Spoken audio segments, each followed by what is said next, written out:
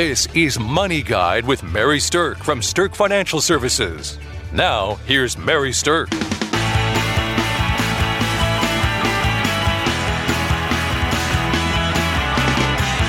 Welcome to Money Guide with Mary Sterk, and today we're talking about talking to your aging parents about their finances.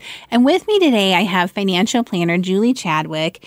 And Julie, I think this is a really tough topic for people. It is a lot of times. It's very taboo for most people, and it's not something either you want to dive into with your parents, and a lot of times the parents don't want to share that information with their kids. Right, exactly. So there's resistance on both sides of this conversation. You as the adult who is now faced with the challenge of, I think my aging parent needs some help with this stuff.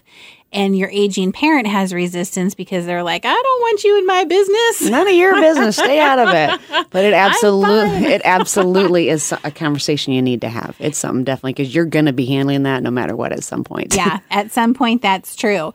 So I also would say it's a conversation that can't wait. This is an important thing. Once you start to see any level of signs that your aging parent is struggling to effectively manage their finances, or if there's some memory lapses or some dementia issues that you're seeing, this is now a conversation that can't wait. Right. And you might be losing that window of opportunity that you can talk to them, because if they can't make those decisions, they're going to be even less and less willing to try and start a conversation and then have a meaningful conversation with them. So right. Because it's so much better to have the conversation when your parents are healthy and they're in a decent mind space. Right. And even if they are, though, you're going to still have resistance because it's hard to build up to the conversation. In fact, I have kind of a funny statistic I'm going to share. This came from a PBSO survey that 54% of adults admit they would rather talk to their own kids about sex than to their parents about aging and their finances. So that's how much people don't want to talk about this. Exactly, because nobody wants to have either one of those conversations very badly. Right. Yeah, so if you wait until an emergency strikes to talk to your family, it's really not going to be the most effective conversation or the most planful method of helping your aging parents. Right. It's actually going to, even be more difficult to have a real meaning, get anything out of it and just kind of have forward progress. So it's really important to have that conversation, and it's really important to maybe give them time. You're going to have to try more than once, but if you continually are bringing that topic up, like, hey, we need to, you might soften them up a little bit and just kind of wear them, give them, then they're going to give into that conversation. Yeah. Now, giving some thought ahead of time to the way to bring it up can kind of help it be less awkward. So if you're addressing it by telling your parents that, you have their best interests at heart and you're concerned for their well-being, or that you're just trying to help them figure out how you can be of help at some point in time if they need it, then it's going to smooth that conversation out. I mean, listen, your parents likely still love you, so they're not going to get too upset if you're starting to ask some of these questions, as long as you're not asking them in what they would perceive to be an offensive way. Or if you're coming at them and just literally like, you should do this, or you need to do this, or you have to do this. Because anytime, let's face it, when we're told we have to do something, we put up a wall. Yeah. So if you're giving them opportunities or sharing experiences that you might have had, say, hey, I had a friend who had this situation come up where they didn't talk to their parents, right, and something happened medically, and they didn't have any kind of power of attorney or any of those legal documents in a row. So sharing stories that a lot of times is going to kind of put that light bulb on and be like, wow, we really need to create the urgency here. Right. And one of the things to keep in mind is that your aging parents do not likely have a desire to be a burden to you. Absolutely. And so if they know that there's a path or an avenue to help you make your life easier as their child, then they're likely to take that, or at least be open to a conversation about it. Now, it also isn't likely to happen all in one conversation. Yeah. It's probably a series of conversations. One conversation might be about simply, where's all your stuff? Like, if something happens, where do I find all of your documents? Who are your people that you trust? Who are your advisors? So I know who to go talk to if I ever need to. Right. And then it might eventually broach into, okay, let's talk about your cash flow. Help me understand what bills get paid, what bills you have to write checks for, what bills are automatic. That broaches into, okay, for you to have like automatic payments set up, where could I find your password if I ever needed to help you with that or something like that.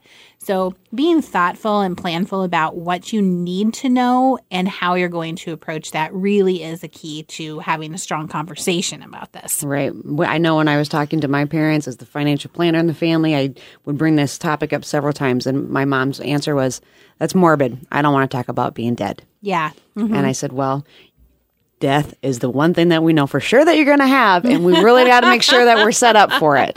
And again, it was several conversations, but when I got down to it where she understood that I'm not just being nosy, it's really, to help them out, to help actually us out, because there's 8 siblings in my family. So to let them know that they didn't want to have us kids have a big old battle, and I said, this is me helping that making sure that doesn't have that happen. Yeah, because we've all heard horror stories about how, inheritances have ripped families apart. Absolutely. Yep. And no parent wants to know that that's going to happen with their children, for sure.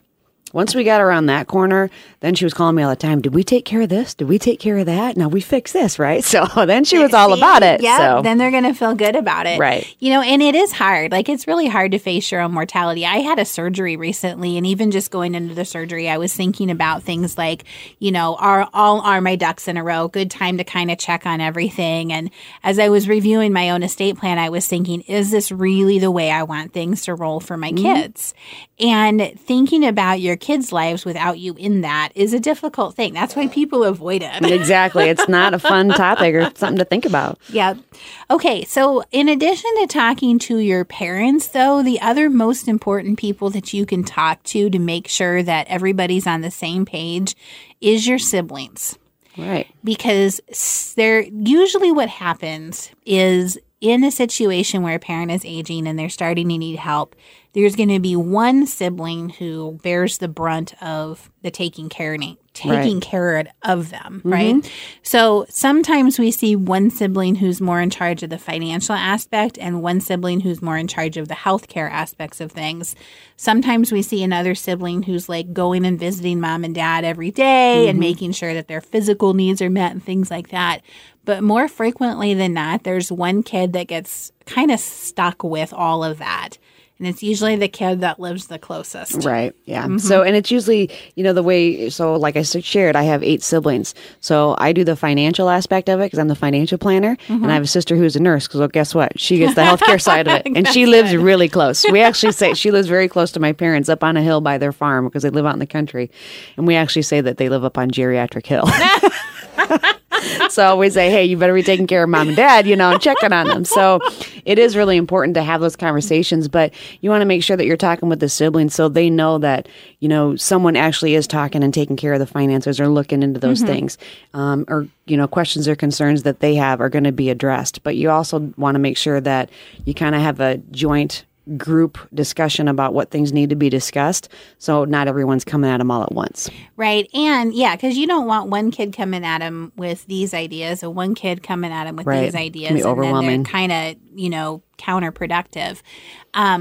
The other thing, though, is you as siblings really do need to strive to be on the same page because a sibling who thinks they know better than another sibling can cause a huge ruckus. So, in fact, there's a name for them. They're called pelican siblings. And pelican siblings are usually the out-of-town siblings who, when they, they're going about their lives, they're not the ones that are daily taking care of mom and dad and kind of seeing what's going on a regular basis. So when they fly in and they're oftentimes shocked by either the physical or the mental decline of mom and dad, then they all of a sudden are in a flurry of, oh, we have to do this, and oh, we have to do that, and you're doing this wrong as a sibling, and you're doing this wrong, and we should be doing this. And then they cause this big commotion, and then they fly out. So the pelican analogy is they fly in, they just crap all over everything, and then they fly out. And that's why they're called pelican siblings. And why you may not be able to stop that in the thing, but if you get that pelican who comes in to talk to you, the other siblings first about things, so then maybe you can address, yep, we've already addressed that, or I know you see this kind of decline, we've already addressed that. So in talking to the siblings about it and you guys hashing it out versus going to the parents and getting them riled up or stirred up or upset. So that's the key.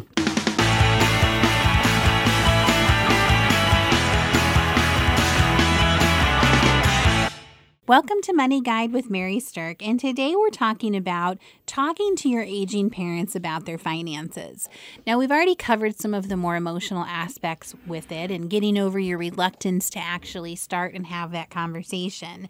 Now, I want to talk a little bit about once you've started the conversation, what are the components of it that really you need to make sure are in place so you're helping your parent in a way that's most effective. So one of the things is, first of all, is you do need to gather details about their finances. And that's everything from their bills to their cash flow to their investment assets. Mm-hmm. You want to make sure that all those things, you know what type of accounts they have, where they're at, where the policies are, and understand how those policies work, or like if they're designed for income or whatever. You need to understand things about them, who manages them, like who their financial planner is or who their insurance agent is, so you can understand how those work, where they are, and if something happens to them, who you need to call. Now, we have built some good resources at Sterk Financial Services that can help you with this.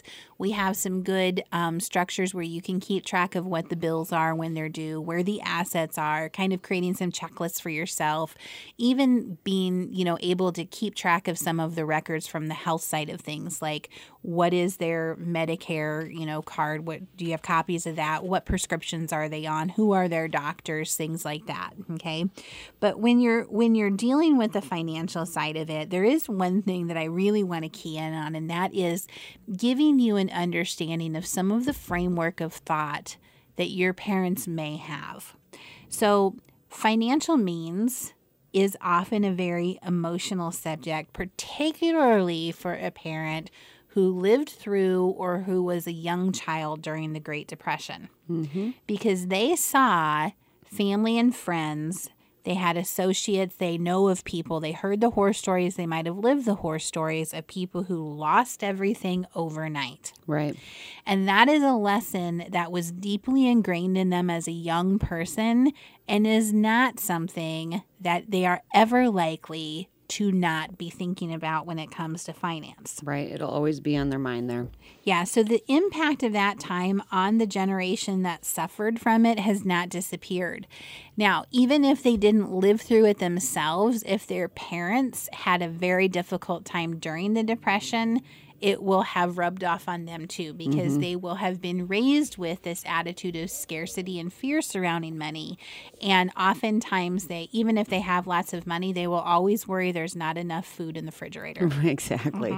Right. I would say just maybe impulse buying or binge buying or, stocking up constantly. It's like, okay, you don't need to keep buying this. So again, 8 kids in my family, we had to have a lot of food in the house. Yeah. My mom still has probably way more food in the house that she needs. She still has, all the bedrooms in the house and, the bedding and all this type of stuff, things that she thinks that she still needs to go out and buy and do. Yep. So that is a big shift for them when they don't have to do that. But I see that she still does that quite a bit. So just be aware that the level of financial conversation is a different, usually emotional feeling for your aging parents than it is for you, because of the experiences they had growing up with money are going to be different than what your experiences are. Right. So it's important not to come in and be like changing, when you understand what their finances are, to come in and tell them that they need to do something different. Just really understand what their goals are and let that be. So it's not for you to change it first. Right. Yep. Now, that may mean that once you're gathering their financial information, that you start having conversations with their trusted advisor too. So maybe that means you're going to go to the tax preparation appointment with them, or you're going to go have a conversation with them and the attorney to make sure you understand their estate planning, or you're going to go to the financial planning review so you understand what the assets are, how they can use them, what their purpose is, and things like that. Okay, so if you feel uncomfortable with an advisor, it's within your relative purview to say, gosh, I'm not sure I like them. Tell me why you like them and have a conversation about it. And then maybe some change might be instituted. But it's not a good idea to just rip through and say, we're getting rid of all of your people. We're not using my people now. Right.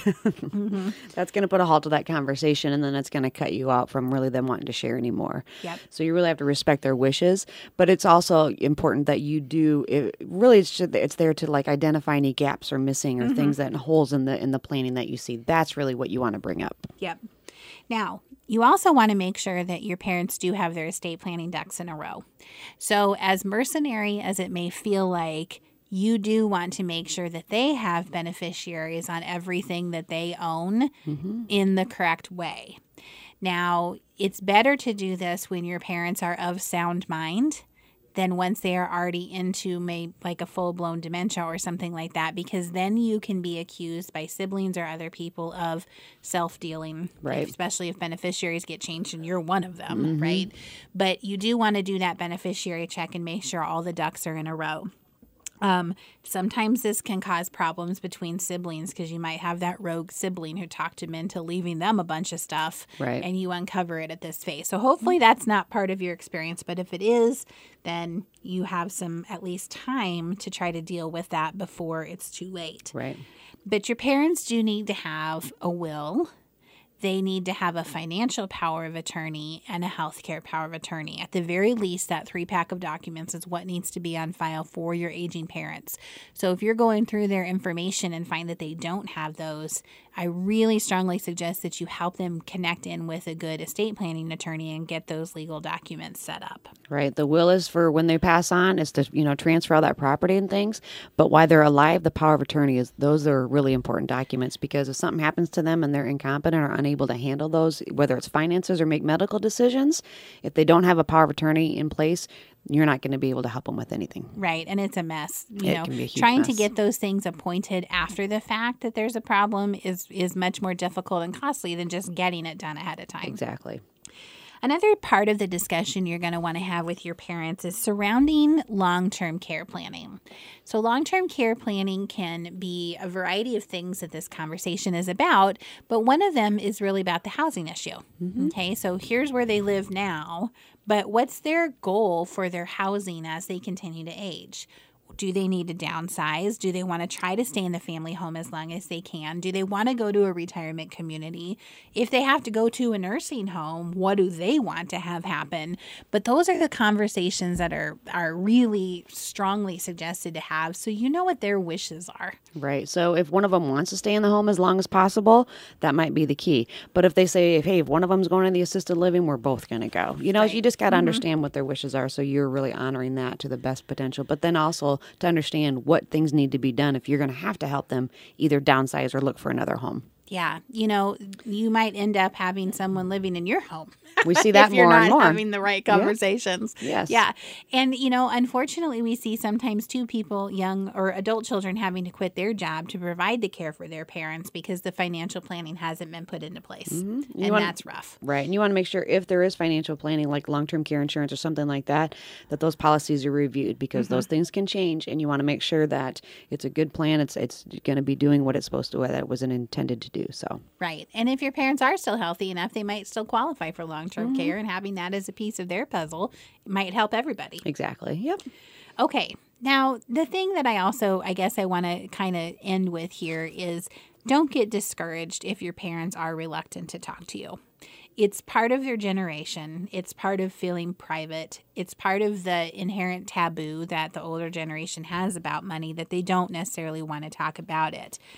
But if you are a listener and you are the person who needs your child to maybe start helping you, I want to tell you that you being open to talk to them and you helping create an organized way of structuring this conversation is perhaps one of the biggest gifts that you can give to your children. It truly is, because they do probably want to help you. Yeah, exactly. They don't necessarily know how to go about doing it. And if you as the parent can give this one gift to your children to help ease this transition in life, then everyone's better off. Right. And if you keep seeing some reluctance, a lot of times a third party or a planner or somebody like that can help get the conversation going too. So that's another thing that you can take a look at. Right. Okay, so we've talked about quite a few things to know about having these conversations with your parents. It is a conversation that can't wait. There are ways to have a smoother conversation to get at your point across if it's planned out and kind of thoughtful. Getting your siblings involved, if you have them, is important so that everybody's on the same page and people understand what their responsibilities are to help their parents, and it also prevents infighting between siblings if people think they're not holding up their end of the bargain.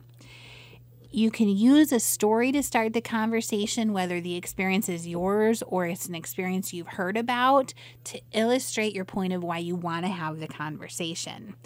Being calm about it and understanding your parents' perspective about money is super important, because that's really going to help break the ice and let that conversation be more effective.